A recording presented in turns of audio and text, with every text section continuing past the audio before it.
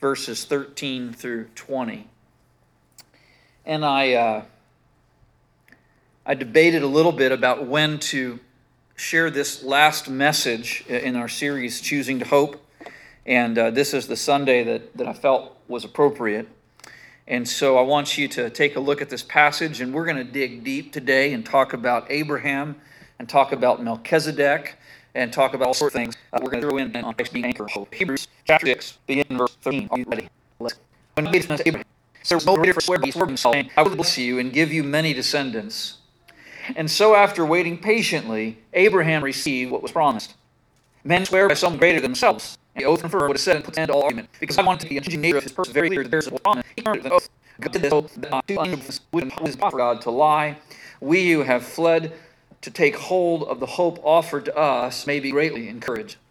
We have hope as an anchor of the soul, firm and secure. It enters the sanctuary behind the curtain, where Jesus, who before us entered on behalf, is the high priest ever in the year of Melchizedek. Let's pray together. Almighty God, we thank you for this day. We thank you again for this gathering place and all who are gathered here. And we pray, Father, that you would open our ears and our hearts to what you have to say through your word this morning. That you would illuminate your inspired word.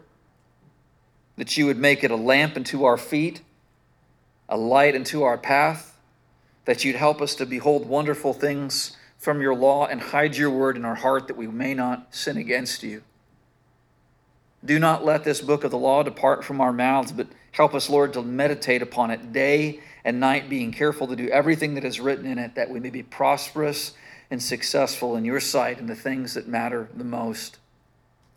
We pray, Lord, that your word would be like a two-edged sword, penetrating to soul and spirit, down to joints and marrow, showing us the very thoughts and the intentions of our heart, and showing us who you are and who we are before you.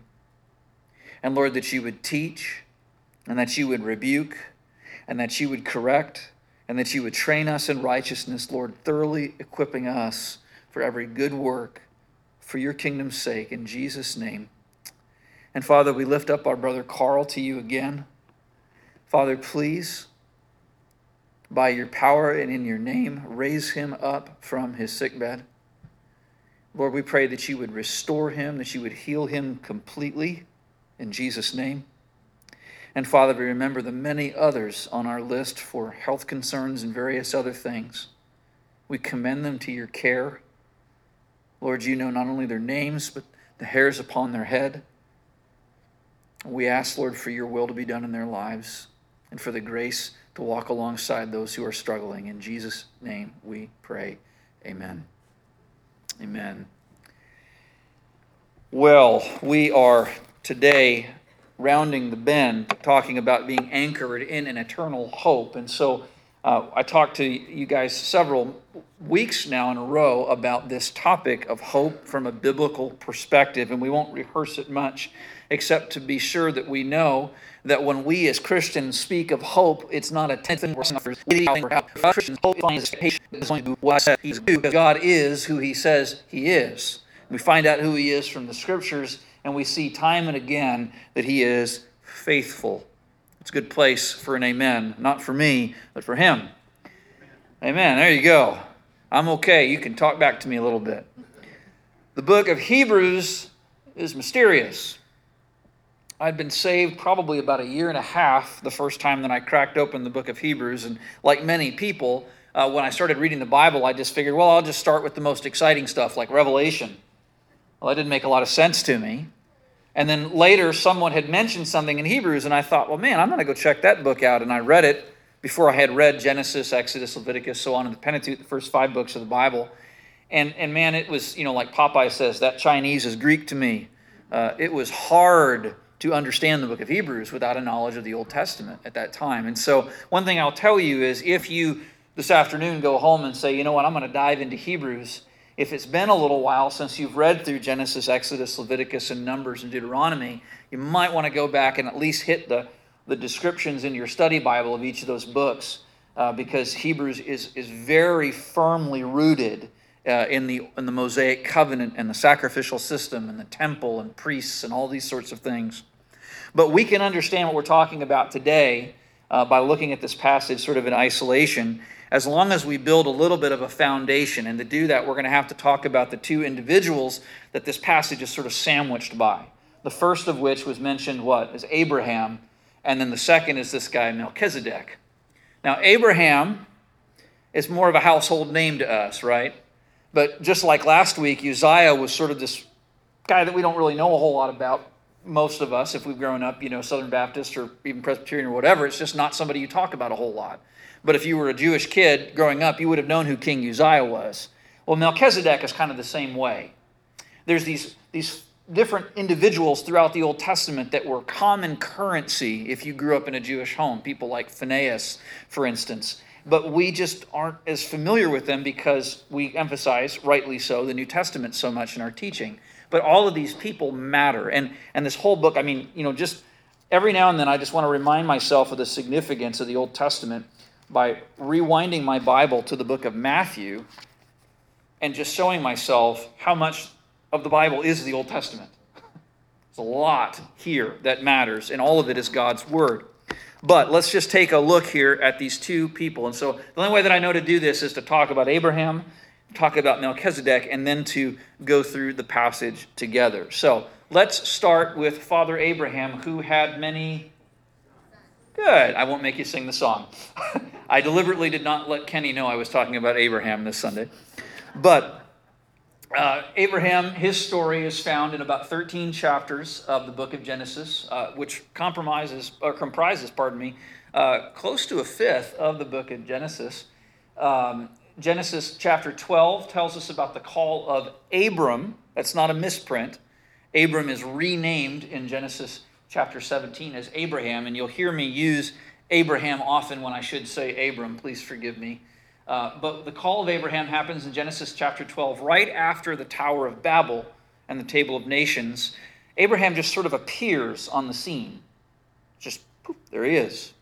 And we know a little bit about him. But God calls him to leave his home and says that he's going to make him a great nation. And then in Genesis chapter 17, he is renamed Abraham. The covenant of circumcision is established. The birth of his son Isaac is promised. And there's another restatement of the fact that he's going to be a great nation.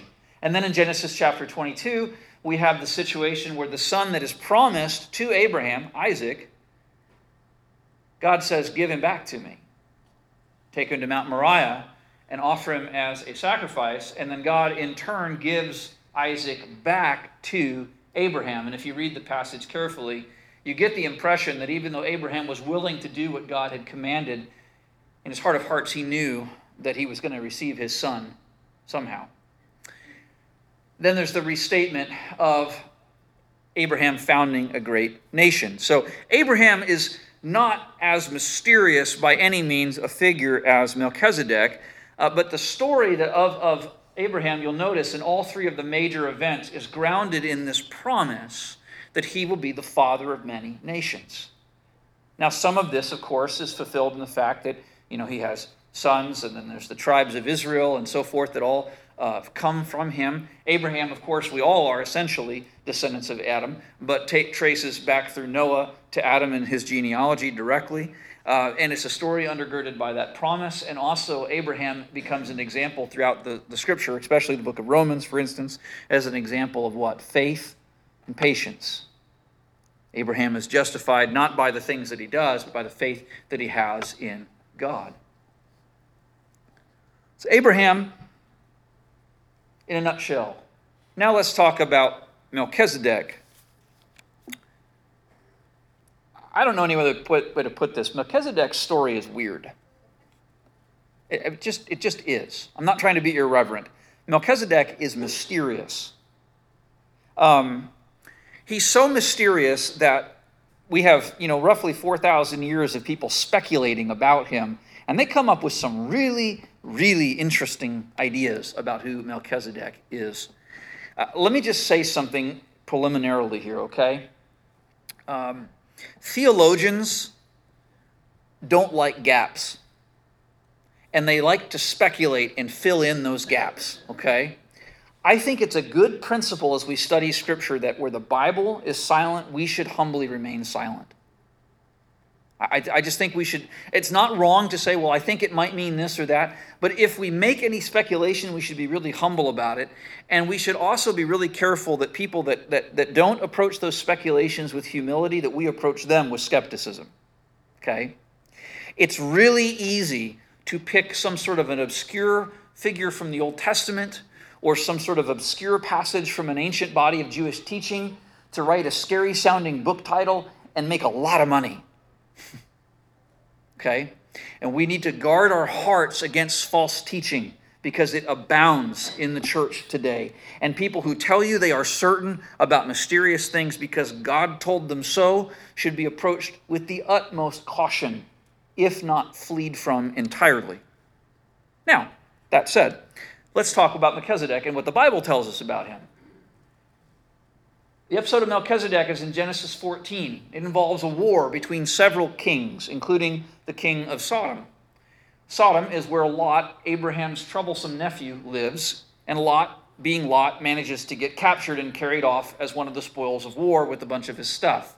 Abraham hears this, he'll have no part in it, and he takes 318. I don't think this number is necessarily significant. It just happens to be the number that he has available. That's sort of his special forces. And he pursues this king and the other warriors, and they find Lot and the people and the stuff, and they rescue it and take it back. And as they're taking it back, Abraham returns and appears this guy, Melchizedek, in the story. I don't mean appears like in some sort of supernatural way, but Melchizedek is there, greets him with bread and wine, and then blesses Abraham. Now, we can tell just by looking at the text a little bit about Melchizedek, but in Hebrew, and Hebrews chapter 7 tells us this, King of Salem means King of Peace, and Melchizedek's name also means King of Righteousness. So Melech is king, Sadek is righteousness or holiness, and Salem is peace. You ever heard of a place called Jerusalem? Okay, you know, the city of peace, and peace, shalom, is more than just like peace, man, okay? I know like 40 years ago that would have got me fired, but I just did it. But what I know is that, you know, hippies, right? You guys ever heard of them? Are you with me today? Okay, good. So King of Peace, not that kind of peace, but shalom also means wholeness, or being settled in our belief that God is taking care of things. Okay, that's another way to look at peace. King of Salem, priest of the Most High God. And so not only does Melchizedek come out and bless Abraham, but then Abraham gives Melchizedek an offering of a tenth of the spoils of war. There's another transaction that takes place where one of the kings says, well, give me all the people, and Abraham, you can take all the stuff. And Abraham says, not a chance. I'm not going to let anyone say that you're the one that set me up. I want all glory to go to God. And so you can keep all the money and the people, but I give this tithe to Melchizedek. And then we don't hear about Melchizedek again until Psalms 110. And then Jesus references him, in a roundabout way. In Matthew 22, there's this argument about the Lord says to my Lord, and you can look at that later because we don't have time for that right now. It's not what we're talking about. So, again, just by quick way of review, there's a war. Lot is rescued by Abraham. As Abram is coming back with the spoils of the people in this valley, Melchizedek meets him with bread and wine, blesses him, and then Abram in turn gives a tithe to him because he is a priest of God Most High, which is unique for a lot of reasons, one of them being that he's a monotheist in a polytheistic culture. In English, what that means, he worships one God in a culture that worships lots and lots of other gods. And he's a priest of the one true Most High God. A guy named Mike Winger says, Old Testament question marks often become exclamation points when we read them through the lens of the New Testament. And so Hebrews chapter 5, 6, and 7 mention Melchizedek, especially chapter 7, goes into great detail. And what we find out from Hebrews is that Melchizedek is a foreshadowing of Christ. Now, I think that's really important that I say that because if you start just Googling Melchizedek, it gets really weird really fast. And some of the interpretations aren't just completely off the wall. They're just maybe not the most careful readings of the text. For instance, you may have heard someone tell you before that Melchizedek was a pre-incarnate appearance of Jesus Christ. Okay? That's a common understanding, especially in the ancient church. The only problem with that is Hebrews 7 is very clear that Melchizedek did not live forever. Okay? And Melchizedek has like a real life on earth, as it were. One day he's born, one day he dies, he sins. Jesus didn't do any of those things. And Melchizedek is not like Jesus pre-incarnate and then Jesus is Melchizedek reincarnate or some sort of strange thing like that. Believe it or not, there's a lot of really strange... In fact, there's an extra biblical text dedicated completely to Melchizedek. There's writings about Melchizedek in the Qumran literature and the Dead Sea Scrolls and some other places like that. All I'm saying is, if you get on YouTube this evening and type in Melchizedek, brace yourself. It just gets really strange. I would really discourage you, by the way, from getting most of your theology from Google, just as a general rule. Just saying. But anyway, some of the connections between Melchizedek and Christ are like this. So Melchizedek is a king of peace, is a king of Salem. Christ is the king of kings. Melchizedek is a priest of the Most High God. Christ was a high priest, or is a high priest in the order of Melchizedek, it tells us. Melchizedek, even though the Bible did not expressly tell us, offered sacrifice. There is no known priestly system in the Old Testament era that did not involve sacrifice of some kind. So we'll put a question mark there, but we're going to assume very strongly that Melchizedek offered a sacrifice at some point, seeing that even Cain and Abel were offering sacrifices before the Mosaic covenant. Jesus, on the other hand, not offered sacrifice, but was a sacrifice. Was the once-for-all sacrifice, the Bible tells us. Melchizedek, imperfect, sinful human being. Christ was perfect and sinless. Melchizedek, of course, dies. I put an asterisk by that because that's probably the most important point in this entire thing. Because even though he's an eternal priest, he physically died, and then Jesus Christ lives forever, which is why we're here this morning, by the way, right? Because of Easter. Because the cross wasn't the end of the story. I'm going to start preaching a whole nother sermon. Okay, when God made his promise to Abraham, since there was no one greater for him to swear by, he swore by himself. Let that sink in for just a minute. So, first of all, there's a promise made. We've already established that, talked about that. But that sentence right there really arrested me as I was preparing for this message. Since there was no one greater for him to swear by, he swore by himself. You remember being a kid, right? And what did you do when you were younger? We still spit on our hands and stuff when I was a kid. Did anybody ever do that before? Spit in your hand, spit, shake, you know? Yeah, there you go. I saw one of those. Yeah. Don't do that right now. There's a pandemic going around. but I'm just saying, that's something we did when we were kids, right? Pinky swears, right? Well, you swear by my grandmother's bones, right? Swear by all that is holy. I swear by this, or forgive me, but I swear to God. We hear people say, right? What's Jesus say about that? First of all, he says we should be people of our word so much that we don't have to amplify our oath by swearing to anything. Second of all, nothing belongs to us, so we can't swear on the temple because it's not ours. We can't swear on the gold in the temple because it's only made sacred by the temple that belongs to God. We can't swear by our own head because it doesn't even belong to us, and we can't make one hair white or gray or anything else. He says, let our yes be yes and our no be no. It doesn't completely prohibit vows, like, for instance, the Nazirite vow, or Paul took a vow, different things like that. But here's what it does tell us, is that we can't swear to God because we have no authority over him. But when God says, I swear to, who's he going to say? Or I swear by? He swears by himself. Because he's the greatest there is. He doesn't even have to do it. But if he did, which he did, he swore by himself, saying, I will surely bless you and give you many descendants. I'll surely bless you and give you many descendants. So that's the word that Abraham was hanging on to through his entire story in chapter 12 and chapter 17 and chapter 22 when he took his son Isaac to the top of Mount Moriah. He's hanging on to that promise that I will surely bless you and give you many descendants. After waiting patiently, after all those ordeals, Abraham received what was promised. Men swear by someone greater than themselves, and the oath confirms what it says and puts an end to all argument, it says. But because God wanted to make clear the unchanging nature of his purpose, very clear, to the heirs what was promised, he confirmed it with an oath. So in other words, he did not amplify his promise because he had to. He did it for our benefit. He did it so that we would believe and we would know. And he did it, it says, by these two unchangeable things. Now, I have to admit, this is, of anything in this passage that I had to read and read and read and think through, it was this verse right here, because I thought, what does that even mean? Well, you go backwards. The two unchangeable things is what was promised, that he would be the father of many nations, and then the oath that he gave to reinforce the promise. It's really one thing, but it's two separate things that relate to the one. Are you following me? So the first thing that's unchangeable is the promise that God gives Abraham, and then later Abraham. And the second is the oath.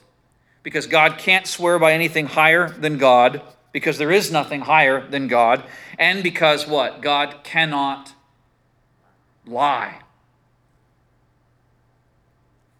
What does Jesus tell us about the devil? Do you remember?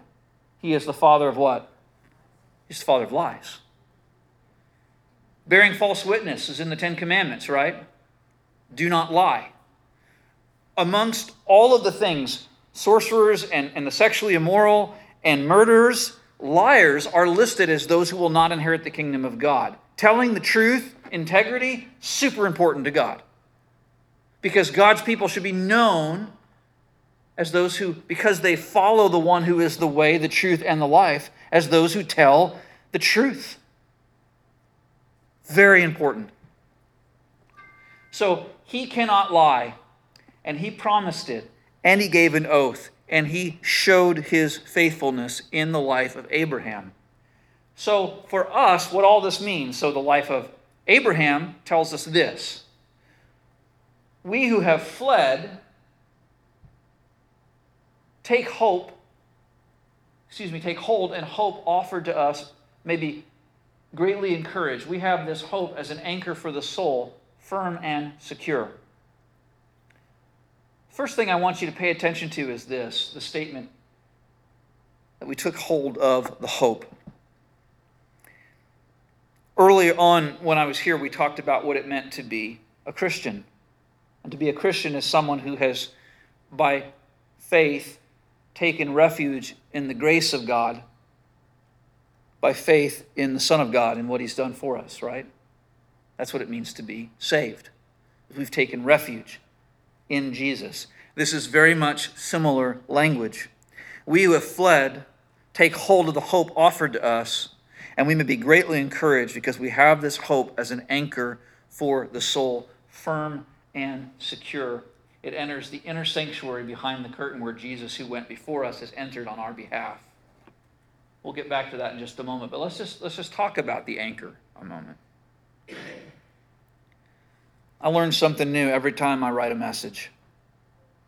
I do. I've been preaching for over 20 years, and every time I open the Word, I hope that I learn something new or see something new about who God is, but I learned something new this week. And what I learned was, in some of the earliest days of the church, the anchor was as or more common an image of the Christian faith than the cross. That was a surprise. I think I'd actually heard that before once upon a time.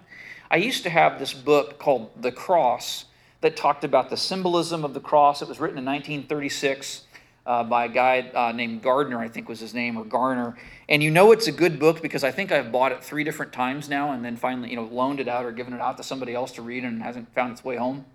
But they talk about all the different symbols that are similar to the cross and all the different crosses throughout Christian history. And like for instance, if you see an Orthodox cross, right? It's here, and then there's that weird looking bar that juts out to the side. Well, that's because there's the thief on Jesus' right hand and the thief on Jesus' left hand. And one thief goes to paradise and then one of them doesn't because they reject Jesus. So there's a symbol there. Or the Jerusalem cross that kind of looks like a plus sign. That's the gospel going north, south, east, and west throughout the whole world. None of these symbols are just haphazard, like graphic designs, like somebody's like, man, this will be lit. We're just going to add an extra bar here and put some dots there, All those have symbolism. They all mean something. But the anchor was a symbol of the early church, and it's not hard to see why. I mean, if you're, looking at a cross, and then later you see an anchor, you could kind of see some similarity, especially if there's kind of the crossbar there. These are some ancient Roman anchors, or illustrations of ancient Roman anchors. And so in times of persecution, especially in the catacombs, archaeologists have found multiple examples of anchors used on Christian graves, used to mark places of Christian worship in the catacombs. And so when the cross was not convenient to be used for different reasons, they might use the fish, right? You've seen the ichthys fish, and there's some legends. Again, I want to say that because I've never really read anything really compelling about it, but I've heard what they would do is they might come up and with their foot make half of it, and then someone would look at them and go, what's that about? And you'd know that wasn't a believer. And then if they were a believer, they might make the other half of the ichthys. Or maybe they would draw it somewhere so people would know it was a Christian home in times of less persecution. There's this interesting thing they've discovered. It looks kind of like a wagon wheel, which was an early Christian symbol. And apparently if you look into that, it's the different Greek letters kind of set in different directions. So the I is there, and then the chi is there and stuff like that. I think that stuff's really cool. That's like Indiana Jones stuff, right? It's like somebody puts that up on their house, and then only the Christians know what that means. And nobody else kind of knows what's going on. But it becomes a visual representation of the gospel, but especially because of what's written in Hebrews, the anchor becomes a familiar Christian symbol. And if you just Google cross and anchor, Google images, there's some really cool images out there of, above ancient churches where the cross is laid one way and an anchor is laid the other way, and the symbols are attached very closely together throughout early Christian history. And we know that we have an anchor that holds us fast within the veil. Now, I'm going to come back to that anchor, but let's talk a little bit more about this, because we've talked about Abraham, the promise of many nations. That's fulfilled in Jesus how? Well, how many of you are ethnically Jewish in this room right now? Anyone? Is there anyone here that knows for sure that they have? Okay. So we have one or two people. Okay. So out of a congregation here worshiping the God of the universe, two of us have an ethnically Jewish heritage. And the rest of us are here, and all of us ultimately are here. Why? We're Abraham's children because of Jesus. That was the argument Jesus had with the Pharisees. He says, you're not even 50 years old. How can you say that you're better than Abraham? You read it later. It's amazing stuff. But we are fulfilling the promise that God made to Abraham by faith in Christ. Beyond that, in the inner sanctuary, Jesus goes beyond the curtain where Jesus, who went before us, has entered on our behalf. Well, what's that about? Quick review of Matthew 27, verse 50 through 51. Remember, when Jesus was on the cross, as he cried out in a loud voice and gave up his spirit, at that moment, what happened? The curtain in the temple was torn in two from top to bottom. The earth shook and the rocks split. See, in Leviticus 16, rather than in Numbers 29, it talks about the Day of Atonement, where the high priest would go in after offering sacrifice. The people would fast, and all these things would happen. And there's this extremely complicated set of rituals where two goats are chosen. There's a lot drawn. One is a sacrifice for him. The other is the scapegoat. He offers a sacrifice. He takes the blood in. There's a bull involved. There's all these, he offered the bull, I think, as a sacrifice for himself. See, even after studying it, I lose track. It's hard to imagine how anyone ever thought they could be saved, or if anyone ever thought they could be saved by following the law. Paul tells us the law was there to help us see that we needed grace. But the point is that Jesus fulfilled the law, and when he died on the cross, the temple tore from top to bottom, opening itself up permanently. Does that make sense? And so anyone can come into the holy place by faith because of what he's done. And his sacrifice was a once-for-all sacrifice, Hebrews 7 tells us. Unlike the other high priest, that is Jesus, he does not need to offer sacrifices day after day, first for his own sins and then for the sins of the people. He sacrificed for the sins once for all when he offered himself. And that's a definite reference to the Day of Atonement. And he's able to do this because Jesus is a high priest in the order of Melchizedek. In other words, he is a high priest forever. And because he is that, he is an eternal anchor. Say, well, that's perfectly clear. Listen carefully. God gave Abraham a promise. Abraham did everything he could, it seems like, to foul things up. But God again and again carried on his purposes and plan for Abraham until one day when Christ came, died, and rose again, and was offered up on a mountain, just like his son Isaac had been offered on a mountain, and was given back just as Christ rose from the dead. Those of us who believe in the gospel become children of Abraham. We become part of the Israel process. Furthermore, we have an anchor in this place.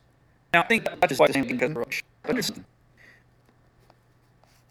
people who come into contact with the holiness of God inappropriately in the Old Testament don't live to tell about it. Right before Leviticus 16, in Leviticus 15 is a story about Aaron's sons who die bringing an unauthorized offering to God. And partly because of that event that God lays down the law literally to say, this is what it looks like when you bring an offering to me. Jesus put an end to that by offering himself and setting an anchor in the Holy of Holies for our benefit. And what does that hope do for us? That hope anchors our salvation by securing eternally for us what we could not secure for ourselves. Second of all, it shelters us in the safe harbor of God's grace beyond the veil. And thirdly, it secures us no matter what storms batter us. If you have put your faith and trust in Jesus Christ, you're participating in a promise that was given to Abraham. You're participating in work that was prefigured by this guy Melchizedek thousands of years ago, that was fulfilled in the person of Christ once for all. And you have nothing to be afraid of in this life or the next because of where your hope is anchored. I think that God meant for this message to be shared today of all days, because in the midst of everything that's going on, we are facing uncertain days in a number of ways. And what I'm going to tell you is you got to be careful where you find refuge, and you got to be careful what you tether yourself to. And in the simplest of forms, I will tell you this morning, if you're not anchored to Jesus, now is as good a time as any. Let's pray. Heavenly Father, we thank you so much for your love and your grace. And Lord, your word is full of mysteries. It's full of just absolutely astounding truths. And so, Father, we ask today that you would bring your word home to our hearts, Lord, that you would implant it in us and that it would grow and help us, Lord, to draw closer to you each day. And we thank you, Lord, that Jesus fulfilled the law for us, that he died and rose again on our behalf. We thank you, Lord, for the examples of Melchizedek and Abraham and other faithful men and women of God throughout Scripture. And we ask, Lord, that we would be sure that we're anchored where we need to be. And Lord, if there's anybody in this sanctuary this morning that does not know you as Savior and Lord, I pray today that they would find their way. Lord, that you would call them to the altar, that you would call them to a place of faith this morning. I pray for any believer here that's wavering or struggling, Lord, that they would remember that they're anchored on something stronger than their own will. than their own failings, that they have grace that's greater than their sin. And Father, help us, Lord, no matter what storms come, personal illness, personal tragedy, difficulties in our community, in our church life, Father, disappointments, outright persecution, Lord, the church endures because we're anchored in you. In Jesus' name we pray. Amen. Would you stand that if God has spoken to your heart, you come.